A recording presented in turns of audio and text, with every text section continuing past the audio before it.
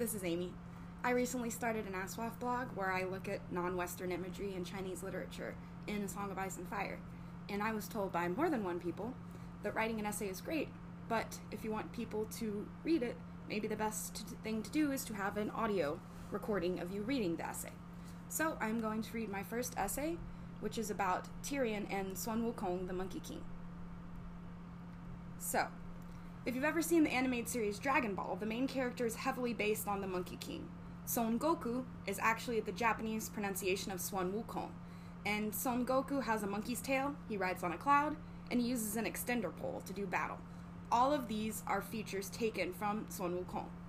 A contemporary example is New Legends of Monkey from Netflix, which is an Australian adaptation that imagines the story in an Asianized realm that is not explicitly China, and this demon monkey is actually a really good-looking man, but he's still called Monkey. Additionally, there are video games, stage performances, and numerous Asian adaptations. Sun Wukong, the Monkey King, is one of the most popular characters, if not the most, to emerge from Chinese fiction onto the international stage. Though through Sun Wukong parallels to Tyrion, I will show that Sun Wukong's story could have implications for Tyrion's character development and arc overall. So, the Monkey King origins. So where does this Monkey King come from? He originally appears in Journey to the West around circa 1592, one of the 4 great masterpieces. Journey to the West centers on a monk named Tripitaka, who travels with Sun Wukong and other banished celestials, heavenly beings with godlike power, named Sanli, Pixie, and Yulong, the dragon horse, which he does not usually appear in a lot of adaptations. Now, Monkey, Sun Wukong, is smart, manipulative, and egotistical, but most of all, he is all-powerful and feared. Although he was not originally a celestial, he was able to use the Tao, or the Way, to form his body into a bipedal monkey from a rock, and he gained power via enlightenment in 5 ways. A stone becoming a person or being through self-cultivation is a very common trope in Chinese literature. You can see this in Dream of the Red Chamber, also known as Story of the Stone, where the main character is incarnated in human form from a stone that fell from the pillars of heaven. Now, back to the story. Monkey was causing a lot of chaos and mischief, and this caught the attention of the Buddha, who feared that his power and hubris. Now, the Buddha traps him under a mountain for 500 years. Nessie at the Unspun Yarn made a wonderful connection with this mountain and Casterly Rock. Just as the Monkey King was trapped beneath the weight of the mountain, so too is Tyrion crushed by the responsibilities of being a Lannister of the Rock. Additionally, the seat of House Lannister is deep within the mountain, just as Monkey King was imprisoned deep within the mountain. Now, in Journey to the West, after the Monkey King emerges from the mountain, the Buddha wants to put him to use. So the Buddha sees the world as immoral and derelict, and he orders Monkey to help a member of the clergy to journey west to India and bring back Buddhist texts, known as sutras, to enlighten the people of China. The monk, Tripitaka, is chosen as the representative. Tripitaka can control Monkey through a golden ring on Monkey's head that the Bodhisattva, enlightened being, Guan Yin, also known as Avalokiteshvara, made. So, when this monk chants, the ring will tighten around Monkey, giving him a splitting headache that stops him. This ragtag group become friends after their multiple adventures, and when they return to China, they all achieve some form of status as a Buddhist enlightened being. Journey to the West was first introduced to an American audience via Arthur Waley's abridged translation, Monkey, from 1942. Notice that the English title focuses on Monkey as the main character rather than the shared mission of Journey to the West. America became enthralled with Monkey specifically. His fellow travelers were largely forgotten. In contemporary Chinese and so-called Western adaptations, especially those for kids, Monkey gets the majority of the screen time, especially during fight scenes. Now, let's get to the reason you're all here. Monkeys in A Song of Ice and Fire. So, looking at Essos, according to the World of Ice and Fire, Lomas Longstrider considers that Lung is home to 10,000 tigers and 10 million monkeys. Lung and the other lands of the Jade Sea are largely Asian-based, and I will be doing a multiple-part series on the lands of the Jade Sea, don't you worry. Now, in choosing tigers and monkeys, George R. R. Martin has intentionally picked animals that are commonly associated with East Asia. In the world of A Song of Ice and Fire, monkeys are associated with quickness, trickery, and grasping. There is an ingrained concept in Westerosi society that monkeys are related to tumbling and fools. Monkeys are connected to mummers, who use them as a part of their acts. When Xaro Xhoan boasts to Daenerys Targaryen about all of the things that he has given her, tumbling monkeys are among them, and that is in A Clash of Kings, Daenerys 3. In Game of Thrones, Jon 5, Alistair Thorne tells Jon and the rest of the Night's Watch recruits, quote, "They will call you men of the Night's Watch now, but you are bigger fools than the mummer's monkey, if you believe that." End quote. While monkeys are prominent throughout the series, the majority of quotes are associated with Tyrion. So, next section, tumbling Tyrion. Tyrion is called a monkey multiple times throughout the series, and there's a heavy association with Tyrion as a tumbling monkey. Tyrion is seen as doing tumbling moves in A Game of Thrones and A Dance with Dragons, causing many discussions in the fandom about ableist representations of little people. While some argue for not applying contemporary values on a story that is medievalist, I disagree with this view vehemently. Our contemporary values, for me feminism principally among them, are not only applicable to contemporary times. Feminist theorists and scholars can and have imposed feminist values on the past, critically engaging with the mostly male archive and canon. My feminist criticism, or the feminist criticism of other Oswald bloggers, such as Good Queen Allie, enriches the text and lets us unpack the characters of the story. Chloe's feminist analysis on Girls Gone Canon podcast has completely changed the way I read Sansa. Thank you, Chloe. This is all to say that acknowledging the problematic representation of Tyrion as a tumbling dwarf is necessary work and comes from a place of caring for the text and the fandom as a whole. That being said, making associations between Tyrion and tumbling monkeys has consequences for his relationship with his father. In A Dance with Dragons, Tyrion thinks back to a pleasant childhood memory that quickly turns sour. I begin quite a long quote here. He, Tyrion, pulled off the other boot, then did a cartwheel along the deck, spraying all of them. Young Griff laughed. "Where did you learn that?" "The mummers taught me," he lied. And I removed some text for brevity. The truth was rather different. His, Tyrion's, uncle had taught him a bit of tumbling when he was 6 or 7. Tyrion had taken to it eagerly.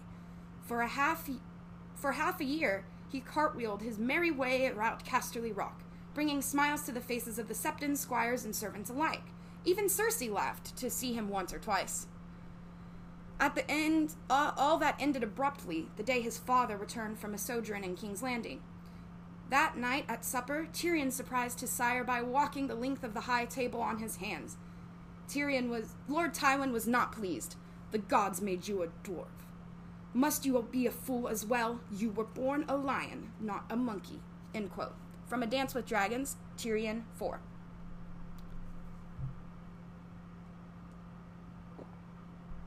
The image of the tumbling midget is inextricably linked to Tyrion's identity, and especially his childhood. It reminds him of a joyous time cut short by his father's disappointment. Monkeys are like fools in that they are heavily associated with laughter and entertaining people. And Tyrion even marks that Cersei was entertained. This association of Tyrion as a tumbling monkey is also a parallel to in-universe characters with dwarfism such as Mushroom the Fool. Or, if we stretch it to fools generally, there's a possibility for Patchface references. Before Patchface the Fool was rendered insane, according to the human standards, if he indeed did come into contact with a higher power, he was described by Lord Steffan Baratheon as smart and splendid fool in the letter that he wrote before his fatal journey back to Storm's End. Begin quote. "Only a boy yet nimble as a monkey, and witty as a dozen courtiers. He juggles and riddles and does magic, and he can sing prettily in 4 tongues. We have bought his freedom, and hope to bring him home with us. Robert will be delighted with him, and perhaps in time he will even teach Stannis how to laugh." From A Clash of Kings prologue. The monkey imagery continues, as does its association with fools and laughter. It is obvious that George has taken the witty monkey imagery and run with it, along with its relationship to being foolish and tricky. There is also this seeming loss of intelligence after Patchface survived the shipwreck, and he is completely withdrawn from human reality. There has been the quiet lion theory predicting that Tyrion will lose his tongue, but what about losing his mind? Wouldn't that be the most tragic for his character? Tyrion commented that he needs books to sharpen his mind like a warrior sharpens their sword. So what if he no longer had the one thing that he sees as his main strength and contribution? More on this in a later section. So perhaps Martin imagined being a tumbling dwarf as an alternative life for Tyrion after killing his father and escaping to Essos. Certainly this could have been an option if he had written the 5-year gap. After all, had Tyrion been born a small folk, he would have had very few opportunities, and other than using his wits, his only recourse would have been to become an entertainer. It seems like Martin planted a seed and tried to make it grow a few times, perhaps not giving it up altogether. Martin was asked by a fan in 2002 about Tyrion tumbling. Beginning this quote, "Fan, I have one small thing I would like to ask if that's okay. I was rereading GOT and I noticed that you had Tyrion doing flips and handstands at the feast at Winterfell. And I was wondering if you planned on giving him a gymnast skill or some sort of circus midget skill, then decided that you didn't want that, because I don't ever remember anything like that coming up again in the series." Martin answers, "Well, the occasion did not call for it, but you may see some more along those lines in the next book." This is from So Spake Martin, February 23rd, 2002. It seems that Tyrion the Tumbling Dwarf is a planted seed that perhaps grew into a sprout, but not a full-blown arc. The next book Martin was referring to, of course, turned out to be 2 books, with Tyrion's chapters being in A Dance with Dragons. We see in the passage from A Dance with Dragons that Tywin considers his son's dwarfism further insulting, and if his son were to live the life of a tumbler. Tywin's personal shame comes from his classism and ableism, of course, but it also speaks to Tyrion's tendency towards self-fulfilling prophecy. His father did not want him to be reviled demon monkey, so Tyrion became what Tywin and the common people feared. While there is a tumbling dwarf monkey connection in the books, it is also perhaps inadvertently a feature of the Monkey King, Son Wukong. Both in the original novel and in television adaptations, Monkey is able to control the wind element. Some scholars argue that Monkey's flight is a reference to the Hindu monkey god Hanuman, whose father is the wind god. The Monkey King is light on his feet and flies either on his cloud or flying like Superman, or literally tumbling through the air. For an example, you can look at a Chinese version that I've linked in my in this essay, and at the 5:10 marker you see Monkey flipping and tumbling on his cloud, really showing his playful nature. So this constant tumbling further adds to Monkey's reputation as a tricky figure who uses his speed to his advantage. He has superior strength, but more than anything, it is his agility and wit that wins fights. Now, next section, Tyrion the Demon Monkey. The small folk call Tyrion Demon Monkey. This is a feature of Martin's world building, having superstitious common people who fear those with bodily difference, and it's also a possible hint at a well-known fan theory. Tyrion's label as a demon monkey is a part of the peasant tendency to grow a story. The small folk become a kind of game of telephone when it comes to gossip. While Tyrion was born with bodily difference, we learn from Oberyn Martell that when Tyrion was born, the common people talked about all sorts of hideous maladies. This, of course, feeds further into the Tyrion Targaryen theory when we take into account the Targaryen history of monstrous births. If you reject the Tyrion Targ theory, the demon monkey comments still serve as an overall commentary on how gossip travels in Westeros and how their ableist bias manifests. The small folk are hateful and fearful towards Tyrion, seeing him as the demon monkey puppet master, pulling all the strings, something that is mentioned directly in season 2 of the show, and I have a link in my blog for an essay that has more on Tyrion as a puppet master. Now, the reader has more context, seeing the many characters who exercise power over Tyrion and his personal struggles. In Clash of Kings, Tyrion overhears the street preacher calling him a demon monkey firsthand, Tyrion 5. And he is painted as a demon who controls the rulers from the shadows. He thinks of this demon monkey comet as he has structures burned in preparation for the Battle of the Blackwater, an early example of his ease with violence and another example of his own self-sabotage. It is also one of the first times that we see Tyrion's obsession with certain phrases. He can't get the comet out of his head, referencing it again in his 10th and 11th chapters. Quote, "The dwarf, the evil counselor, the twisted little demon monkey, I am all that stands between them and chaos." Clash of Kings, Tyrion 10. Now, Tyrion sees himself as the savior of the city, but he is feared because he is powerful and seemingly unknowable, very similar to Monkey. Tyrion associates himself with a monkey outside of just thinking about the words of the common folk. When Tyrion thinks of his SOC cover name, YOLO, he thinks to himself that it, quote, sounds like something you might name a monkey. A Dance with Dragons, Tyrion 3. Just in case the reader might think that this is a Westerosi association, even in Essos, and in disguise, he is still called a monkey. A slaver notes, quote, I once had a monkey that could perform all sorts of clever tricks. Your dwarf reminds me of him. Is he a gift? A Dance with Dragons, Tyrion 7. Cersei's point of view chapters also add to the connection between Tyrion and monkeys. When talking to Felice Stokeworth in A Feast for Crows, Cersei thinks of Felice, quote, is your sigil a lamb, my lady, or some sort of grasping monkey? Cersei 5. There is an association with Land the Clever and ambition, taking Casterly Rock through guile. In Cersei's next chapter, she talks to Tywin Merryweather, who mentions monkeys, and Cersei thinks, sparrows and monkeys, truly the realm has gone mad.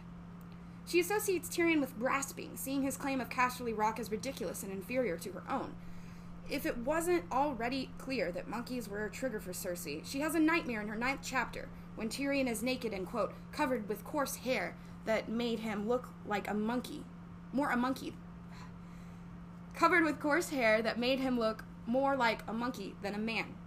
This seems to be a mixture of her fear of Tyrion, the common description of him as a demon monkey, and her increasing paranoia.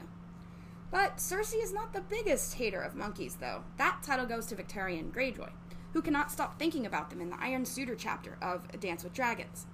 Monkeys have infested his ship, and while his crew are delighted by their antics, Victarion is utterly unamused.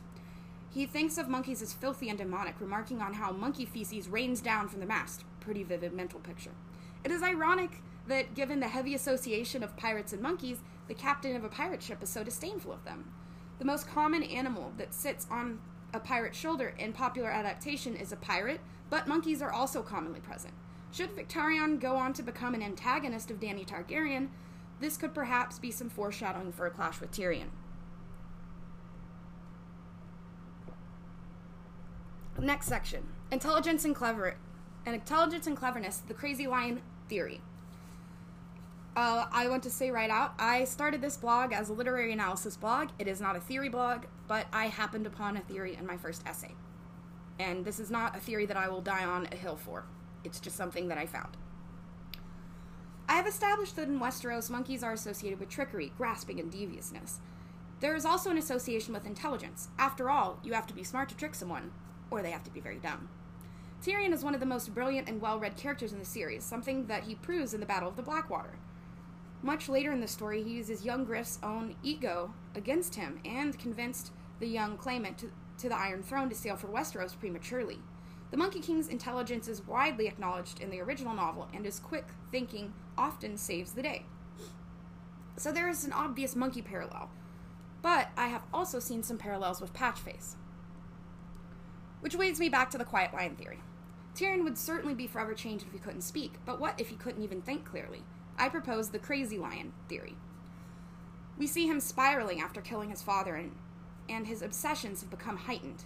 This could be a descent into a violent madness.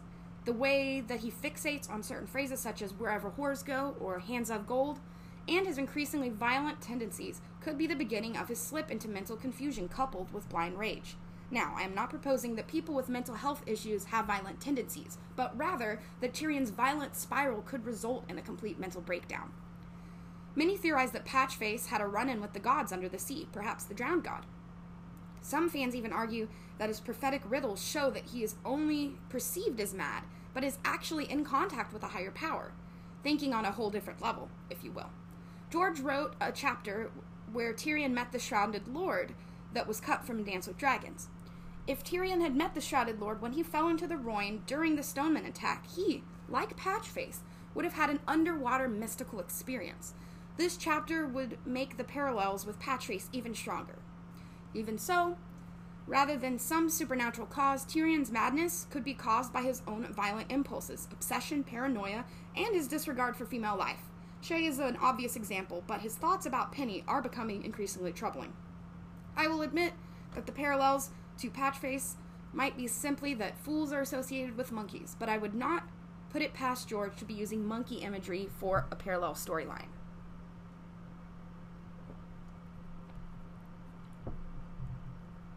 Alright, final section, the dark side. The Monkey King is known for being violent and impulsive, causing trouble in hell and in heaven.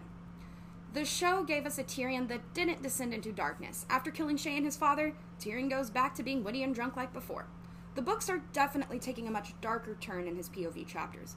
We have seen in A Storm of Swords and Dance that Tyrion has a dark side and increasingly violent thoughts. His descent into a penchant for violence seems to be escalating in the series, and it will surely continue in The Winds of Winter. Tyrion is intelligent, that is without dispute, but he is also impulsive and self-sabotages continuously, especially when it comes to women. He knew the dangers of bringing Shay to King's Landing, but thought with the wrong head. His almost immediate reaction to her in his father's bed was to kill her, another impulsive decision. He often can't help himself from trying to bait his sister, and doesn't know when to turn it off many times when it comes to conforming to Westerosi courtly behavior. He blows up at his trial. Although it is a rigged system, it only confirms their suspicion of him as a twisted little demon monkey. The Monkey King is feared because he is powerful enough to do whatever he wants, and in many ways, Tyrion has used his status and wealth as a Lannister to do what he wants as well. So the final question is, why? Why does George want to encourage the reader to associate Tyrion with monkeys? One possibility is a light to dark and then back to light arc that Tyrion appears to be going through. Just as Swen Wukong redeemed himself after appearing irredeemable, Tyrion might appear irredeemable now and prove himself in the end. Calling Tyrion a monkey might also be a commentary on Tywin and Tyrion's relationship, and Tyrion overall. One of the most interesting things to consider is something that Nessie at the Unspun Yarn pointed out to me. In the Western Zodiac, Leo occupies the same space as the monkey in the Chinese Zodiac. So, rather than Tyrion being born a lion, not a monkey, he is actually born a lion and a monkey. Thank you very much for listening to my first essay. My next essay is going to be about the Wall in the North and the Five Forts and their parallels to the Great Wall of China.